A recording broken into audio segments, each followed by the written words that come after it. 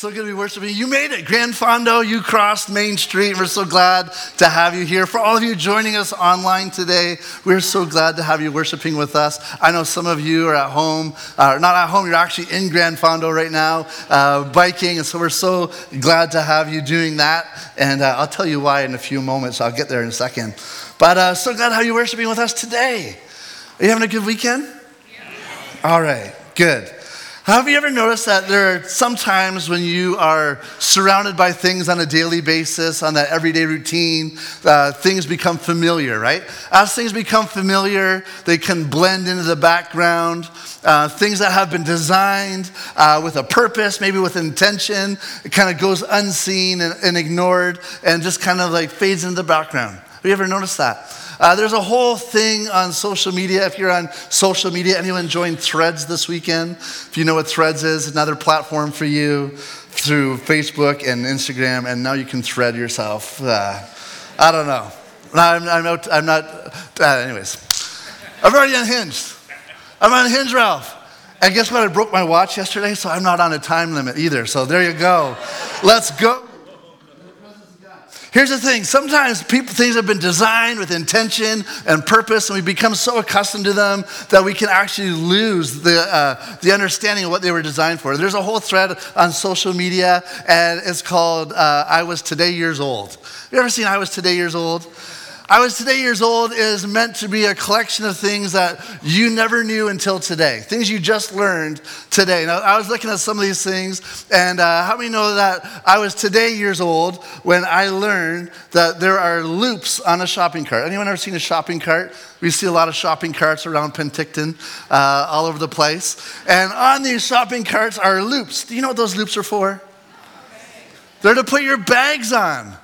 Did you know this? I never knew this. I was today years old when I learned that they're to keep the egg bag from being on the bottom of the cart. You're supposed to hang it on the loop. There you go.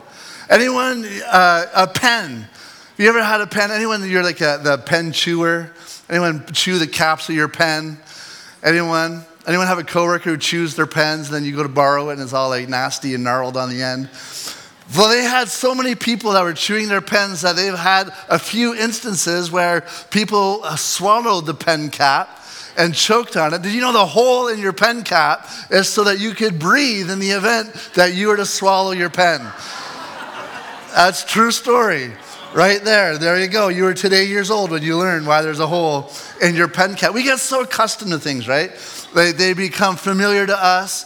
And over time, the purpose and the design and the intent of that thing can be forgotten. I was going in the archives looking at some older things, and I was wondering if any of you know the purpose or what these things are for.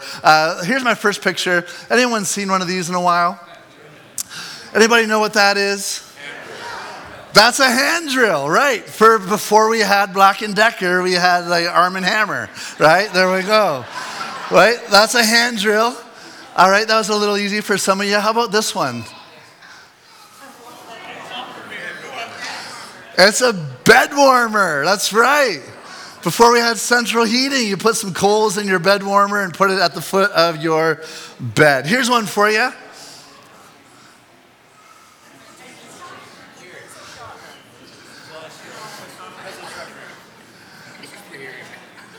I've heard some of you got it. This is the original hearing aid. This is an ear trumpet. Speak a little louder, I can't hear you. Right there. All right? And here's the last one. I know you know what this is. All right? I know you know what this is, but do you know what it was originally intended for? Play-Doh. You think it's a kid's toy, right? You think this is for like keeping kids quiet during kids' church or something like that. Play-Doh was originally called Cut-All, and it was designed to be a wallpaper cleaner. That's what it was originally designed for, a wallpaper cleaner. But its intent and design and purpose had been repurposed and forgotten.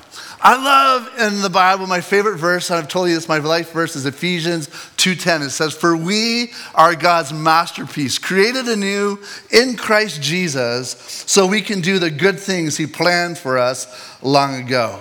How many know that God has a design and a purpose for your life? God has an intention for you and for me. Now, here's the thing. I remember graduating from high school, and I remember wanting to serve God with my life, and I remember being so fearful and afraid that I might make the wrong decision on where I should go to university and what I should do with my life. As a Christian high school student, I wanted to serve God, but I was afraid that somehow I was going to mess up the plans of God if I didn't choose correctly. Can anyone relate? For me, it was almost like I was paralyzed. I didn't want to make a misstep, right? I didn't want to make a wrong decision and miss out. For a lot of us, I think that we hear that God has a plan and a purpose for our lives. And for some of us, like, that can be paralyzing. We think that this is a grand and mysterious plan. You're like, I'm waiting for God to reveal for me his plan for my life. One day the heavens are going to part. I'm going to be on top of Mount Campbell over here. And like, ooh, the heavens are going to part. And God's going to say, this is my plan for your life. How many know that some of us think that God has a grand, mysterious plan for us? And at the same time, we become so familiar with hearing God has a plan for us that we kind of go through the day-to-day every day, and it's just kind of lost on us. It kind of just blends into the background, and it can be taken for granted or even ignored. But here's what I've discovered. It's not about being paralyzed trying to find the grand plan of God. And it's not about, just doing the routine and forgetting he has a plan for my life. But this is what I've discovered. When you're intentional about honoring God with each moment, no matter how insignificant, and when you're intentional about honoring God with every decision, no matter how big or small, the cumulative effect is that you'll fulfill God's plan for your life. How many know that God cares less about where you are and what you're doing as opposed to who you are, where you are, and what you're doing? God has this plan for your life. And yeah, there's just specific giftings and opportunities for us to discover and grow into, but I think we often complicate the things that God intends to be simpler. His plan for your life is a simple plan. It's a simple plan. You can walk out of here today knowing God's plan for your life. Yeah, there's some specifics and details that he'll lead you in along the way. I always like to think of a parked car. If you've ever tried to move a parked car, it doesn't move, right? But you get a car in motion and it steers much easier. As we're following God's plan for life, to say, God, I want to worship you. I want to honor you in every moment, no matter how insignificant. I want to worship you and honor you in every decision, how big or small. Then I'm in motion in God's plan, and he can steer me towards more specific things and opportunities. Now, if you're just joining us, we kicked off a new series last week called Summer on the Mount. And over the next 10 weeks, we're going to be looking at what has famously been called one of Jesus' greatest teachings. It's been called a Sermon on the Mount. And in these 3 chapters of Matthew 5 to 7, it's the longest, the biggest compilation of Jesus' teaching that we have. And scholars have debated whether it's one long teaching that was recorded or whether it was many pieces put together. But the overall consensus is that it is probably one long teaching that Matthew has recorded. He's taken notes. And it's because Matthew has been traveling with Jesus, he's able to add little emphasis and little flourishings of other teaching along the way. And what we noticed is that Jesus gives this teaching. And what we talked about last week is that every great communicator starts with a good hook. He wants to get the people to go, hey, I'm interested in what you're talking about. He wants to get your head nodding. I can relate to that. And so Jesus started out last week talking about the people God blesses. And we talked about how the people of Jesus' day and like us today, we go, whoa, I want to know who God blesses. I want to be a part of the people that God blesses. And so we discovered last week that God's blessing wasn't exclusive to a specific kind of person. It wasn't exclusive to people in specific sets of circumstances, but it's to the people whose lives have been shaped and transformed by the gospel of Jesus Christ. We talked about last week about being poor in spirit. Poor in spirit are those who have recognized their need for God. To be poor in spirit means that I've responded with repentance towards my sin. And sin, as I've said before, is really our disposition, our autonomy away from God. The sinful deeds, the sinful actions originate. They're the byproduct of us saying, God, I'm doing life on my own way. I'm leading myself. And the result of that is sin. And so Jesus at the beginning of blessing is to be poor in spirit, to recognize our insufficiency, to recognize our need for help, the need for a Savior. When we lose our pride and when we lose our self-sufficiency, when we literally come to the end of ourselves. I've talked to some of you, and some of you have told me your story. You say, I literally have come to the end of myself. And that's where I met Jesus. That's the place that we need to be in. So last week we talked about being an image-conscious culture. We need to be counterculture. We need to be character-conscious Christians, not aspiring for other people's approval, but seeking only God's approval. Now, we started out last week with the character of those who belong to the kingdom of God. And so we're going to continue in Matthew 5 today. And if you want to turn with me in your Bibles to Matthew 5:13, we see Jesus going to move from the character to the calling of those who belong to the kingdom of God. The calling, the intention, the purpose of those who follow Jesus. Matthew 5, verse 13. It says, you are the salt of the earth. But what good is salt if it's lost its flavor? Can you make it salty again? It will be thrown out and trampled underfoot as worthless. You are the light of the world, like a city on a hill that cannot be hidden. No one lights a lamp and then puts it under a basket. Instead, a lamp is placed on a stand where it gives light to everyone in the house. In the same way, let your good deeds shine out for all to see, so that everyone will praise your heavenly Father. Today I want to tell you that God's purpose and plan for your life is that you would stay and live salty and lit. Salty and lit. Some of you are chuckling. You know that salty and lit has an urban slang to it. Some of you have a different understanding of what salty and lit is. But we're going to talk about being salty and lit. For those of you that are younger, you might not know that to be lit was traditionally meant to be inebriated. That we're not talking about that. For some of you older people. Some of you older people, you need to know that younger people sing lit means to say awesome. It's on fire. It's exciting. Church was lit today, right? We don't want to be lit old school. We want to be lit new school at church. But we can all agree that to be salty means to be unpleasant, right? It means to have a bit of an attitude. But we're going to talk about that. Turn to your neighbor and say, Jesus wants you to be salty and lit. Jesus wants you to be salty and lit. For those of you watching at home, Jesus wants you to be salty and lit. You know, I love how Jesus uses everyday household items. He uses them to describe the purpose and the impact that we're to have on the world. You are the salt of the earth. Now, salt is one of those things I think we take for granted. It's just about everywhere, right? We go to the restaurant, it's on the table, and if it's not, you ask for it, right? You probably have some extra pockets in your glove box of your car. Speaking of glove box, right? The original intent and purpose of the glove box is to put your gloves in it, right? Your driving gloves. I should get some driving gloves, like the little fingerless ones, driving around my Honda Civic in the Okanagan. I don't know. Let's bring back driving gloves. Right, you probably have some salt packs in there from a forgotten trip at the drive-thru, months ago. Or if you're like, Pastor Ralph was last week, getting a burger. Eating the burgers, got the salt. Anyways, so I don't mean to, sorry. Carrie's going to get Ralph in trouble after this. So it's probably a vegan soy burger or something like that. It's good for your heart. Salt's an everyday item for us, isn't it? It's cheap. I was looking, it was like 78 cents a kilogram. I was looking at it last night online. I could get it. Salt, but salt was commonly used in the time of Jesus' teaching as well. It had a much higher value, a much higher potential in Jesus' day. It was more of a precious traded commodity. I think Jesus is saying, you're the salt of the earth. He's going to talk about purpose in a moment, but I think he's also trying to ascribe value.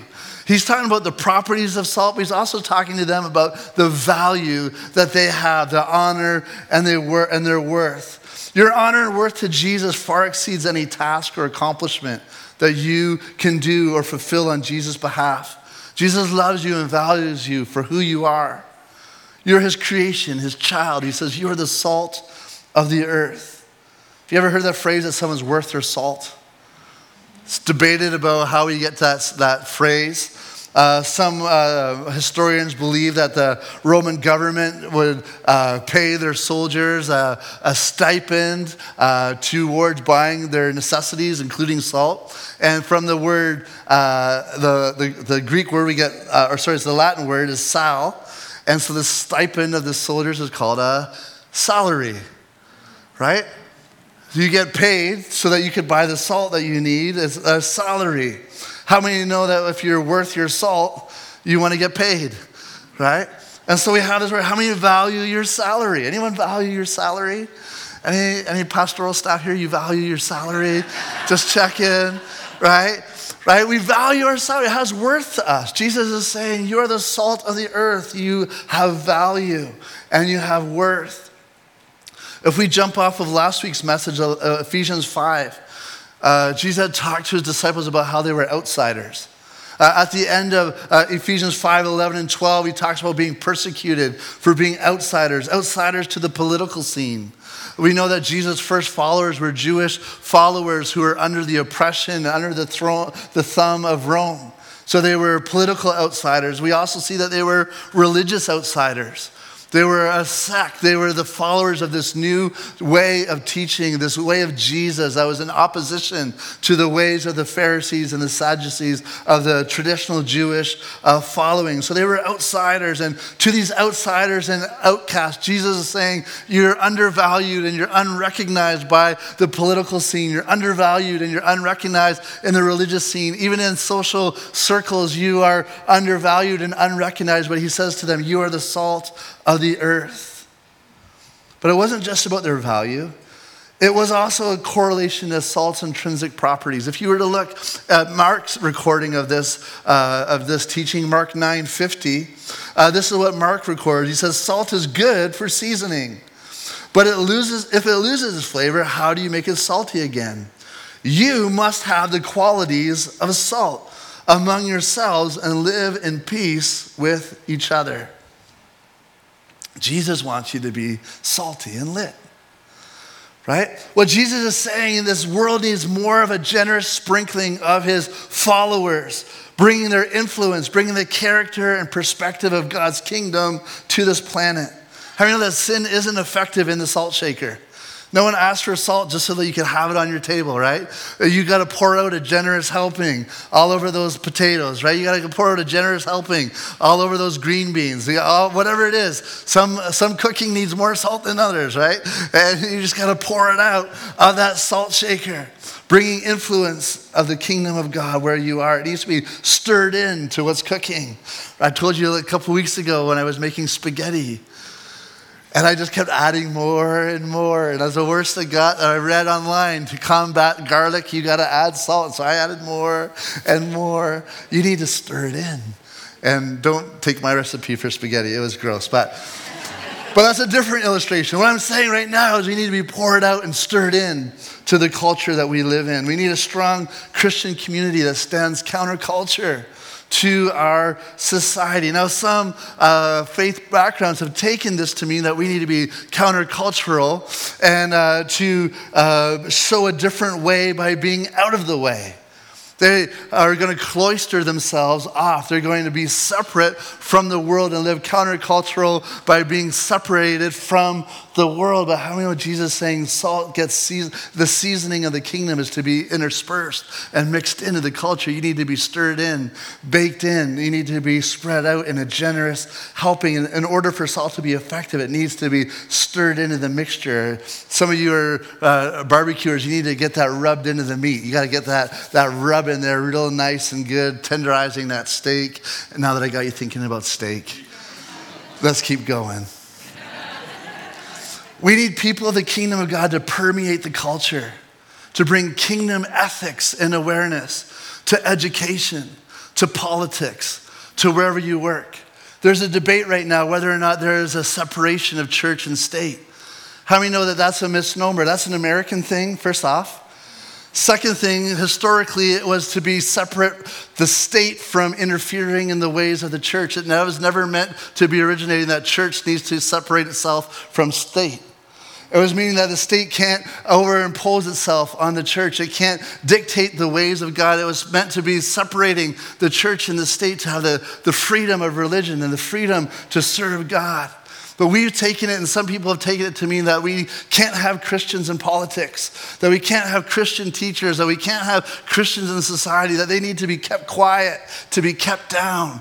Don't share that faith. Keep it to yourself. How many know Jesus is saying we need to have the kingdom of God interspersed throughout all of our culture, right? It's important.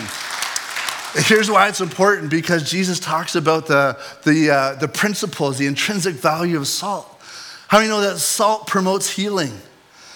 I remember as a kid, every time I'd get a sore throat, the very first thing my mom would do is she would make me gargle with salt water, right? Salt water promotes healing. Even as far back as 1600 BC, we have ancient Egyptian papyruses talking about medical use of salt to treat infection and to combat inflammation. We've well known that salt promotes healing. How many know that we're surrounded by brokenness, hurt, and pain? And our friends and our neighbors. Every single day we see fractures in our society. And our world desperately needs some people of the kingdom of God to promote healing, to come and promote healing. One of the ways we do this, how do we do this, is how we talk. I love in Colossians 4, verse 5 and 6, the Apostle Paul, he says, be wise in the way you act towards outsiders. Make the most of every opportunity. Let your conversation be always full of grace and seasoned with salt, so that you know how to answer everyone. We need some more Christians with salty language. I don't mean cuss out your neighbor. I mean to bring healing, to be speaking life, to be speaking healing, and speaking of the value of Christ over their life. Imagine if every conversation that you had, your aim was to lift someone up. Your aim was to inspire them. Your aim was to encourage them. Your aim was to point them to the value that Jesus Christ puts over their life. That was a conversation. If that was a salty nature, trying to work that in, imagine how our world would respond. Salt promotes healing. And at the same time, salt preserves from decay. The refrigerator that we all take for granted didn't come into existence until 1913 for the common household. Right? Before that, we would use salt to preserve their food. Jesus is talking to an agrarian and an ancient Near Eastern context to these people who would have been familiar with preserving their food by rubbing salt in it. Salt would eliminate bacteria by absorbing the bacteria and putting salt molecules in its place. How do you know for you and for me, we bring the character and the nature of the kingdom of God? The Bible talks about the Holy Spirit being a restrainer. When we talk about sin and evil, right, we're not just talking about some fantasy or sci-fi. The Bible says that there is a battle between good and evil. The Bible says that there is an enemy whose plan and purpose is to steal and kill and destroy. There's an evil force, but there's also a restraining force. Jesus said, I have come that they might have life and life to the full. And so as Christians, as we come and we bring the nature and the character of the kingdom of God, we're replacing that bitter bacteria with the love and the grace and the joy of the kingdom of God. I think the idea of preserving is important for us as Christians. You know, there's a lot of political conversations, a lot of fluidity in thinking. And we've been talking about this idea for a long time, that when you replace the idea of truth with this idea of look within inside yourself to know what's true, this is where we get this idea of truth is fluid, truth is subjective, truth is whatever you want it to be, live your truth. Bible says that there's only one truth, and the truth is Jesus Christ. He's a person. And when we have the person of Jesus Christ and the presence of Jesus Christ, we can't have the person without having that person's principles and his teaching. You can't just have a good vibe without having the principles and teaching of Jesus Christ. And so as we're in this society and we're being continually pushed to the fringes, we are to be the ones that are bringing preservation to the culture by continually pointing to the truth, but doing it in a salty way. Not with curses, but saying, hey, there's life, there's preservation, there's love, there's joy, there's peace. And I found it in Jesus Christ. How many know that salt provokes thirst? If you've ever eaten at McDonald's, you know this is true.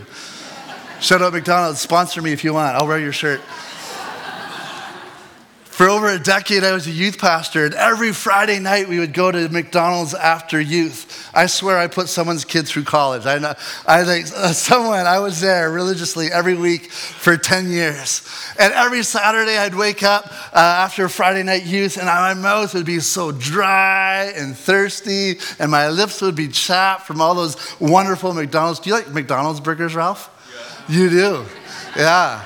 Of course you do. I'm there, buddy. Let's go. Tuesday after staff meeting. If anybody wants to meet us, we'll be at McDonald's eating burgers. Except for, no, we won't, Carrie.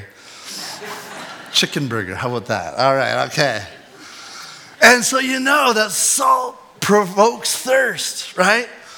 We should have such an impact in our neighbors that they're looking at us going, how much love do you have? How much joy do you have? How do you have peace when things seem to be crazy around you? What's going on in your life? It should provoke thirst. I need what you need. I need what you have is what I was trying to say, right? I need what you have. We should be winsome as followers of Jesus Christ. It was Jesus who stood up in the middle of a service one day, in the middle of a religious festival in John 7:37. And it says on the last day, the climax of the festival, Jesus stood up and he shouted to the crowds, anyone who is thirsty, come to me. Anyone who believes in me, come and drink, for the scriptures declare rivers of living water will flow from his heart. When he said living water, he was speaking of the Spirit who would be given to everyone believing in him. But the Spirit had not yet been given because Jesus had not entered into his glory. Jesus saying, if you're thirsty, come to me. There should be a lot of thirsty people coming to Bethel going, we want what you have. We're thirsty. Can you get me a drink? Literally last Friday, I was in my office. Someone came to the door and said, can you give me a drink, right? Of water. They were literally saying water. Can I have a drink of water, please? But I was just saying, imagine people coming to church going, we're thirsty. We need a drink. We heard you have something that can quench my thirst. I don't know what time it is. I got no watch, so I have excuse today. Jesus is my kind of guy.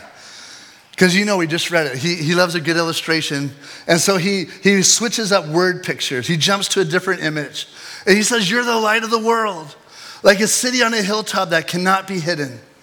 How many have ever been left in the dark? Anyone? Left in the dark. We mean it to mean that there's some plans we're not a part of. We're out of the loop. We're ignorant, we're uninformed. When it comes to the kingdom of God and healing from our brokenness, healing, salvation from our sin, being restored to God, Jesus doesn't want anyone left in the dark. In John 8:12, he says that I am the light of the world. If you follow me, you won't have to walk in darkness because you will have the light that leads to life. The world contains a lot of darkness. You don't even have to watch the news very much to know that that's the case. Unthinkable violence, depravity. Yesterday, I believe, was the 500th day of the Ukrainian-Russian war, right? We think of abuse and brokenness, despair. I think a lot of people wonder at times, is the world getting worse? To be honest with you, I don't really think so. I would be hard-pressed to look back in history and find the golden years. We look back in history, we see that humanity has continuously been consistent. I think that we see the level of devastation and pain that we've inflicted upon ourselves throughout the generations. And I think that's the sin nature has been consistent. In Acts 3:19, it says that Jesus came into this world for this very fact, that it was dark and broken. In Acts 3:19, it says judgment is based on this fact, that God's light came into the world, but people loved the darkness more than the light, for their actions were evil. Paul says in Romans 1:30 that they are continuously inventing new ways of sinning. I know there's been a lot of years since Paul wrote those words, right? We seem to be always finding new ways of pushing God out of our lives. But it's into this exact condition of darkness that Jesus says you don't have to be left in the dark, but you can come and have the light that leads to life. I had to buy some new solar garden lights this year because the dog that lives at my house I've told you about, One night last year, I had a party and I put lights out for one night. I knew the dog would eat them, and I put them out for one night and forgot about them in one night. She ate all 6 of them. Here's the thing about a solar light, though. Solar light doesn't produce power on its own, right? It needs to be in the presence of the sun. It needs to be charged in the presence of the sun. I think that's a good illustration for us that we need to have our lives in the presence of the Son of God, to be charged, to be transformed, so that we can reflect brightly his light. And here's the other thing, that in my backyard, one solar light, it looks lame. Doesn't do very much, right? Especially those little LED bulbs, it hardly does anything, right? But you put a bunch of them back there, and it changes the atmosphere. It becomes inviting. It changes the vibe, changes the environment. Jesus isn't talking about you, that you are the light. He's talking to them corporately. Together, you are the light, like a city on a hill that cannot be hidden. Together, church, we are the light of God in Penticton. We're the light of God in the Okanagan. And not just Bethel Church. I thought we're going to go to Gyro Park, whatever it is, I don't even know. Whatever. We're going to go to the park. We're going to be the light of the gospel of Jesus Christ with all the churches together worshiping our Lord. I love that it's not one solitary light, but together, this continuous glow. He says no one lights a lamp and puts it under a basket.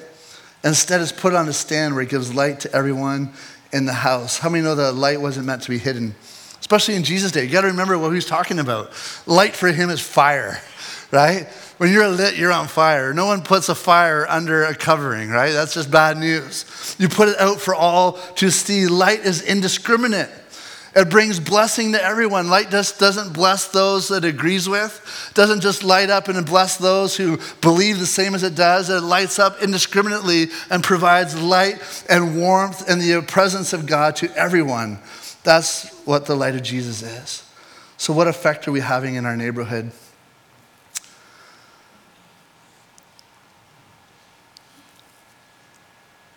I'm running out of time, so you know what I'm going to do? I'm going to chop. We're going to chop. We're going to chop. We're going to edit.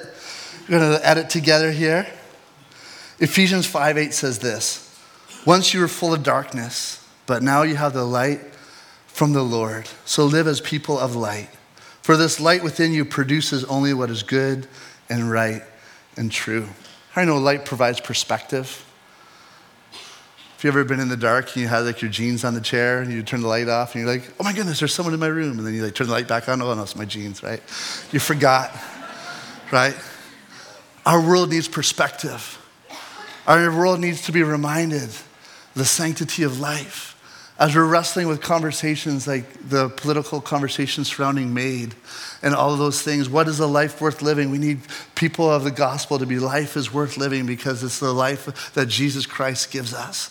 There's value. Don't let life bring, or darkness bring distortion and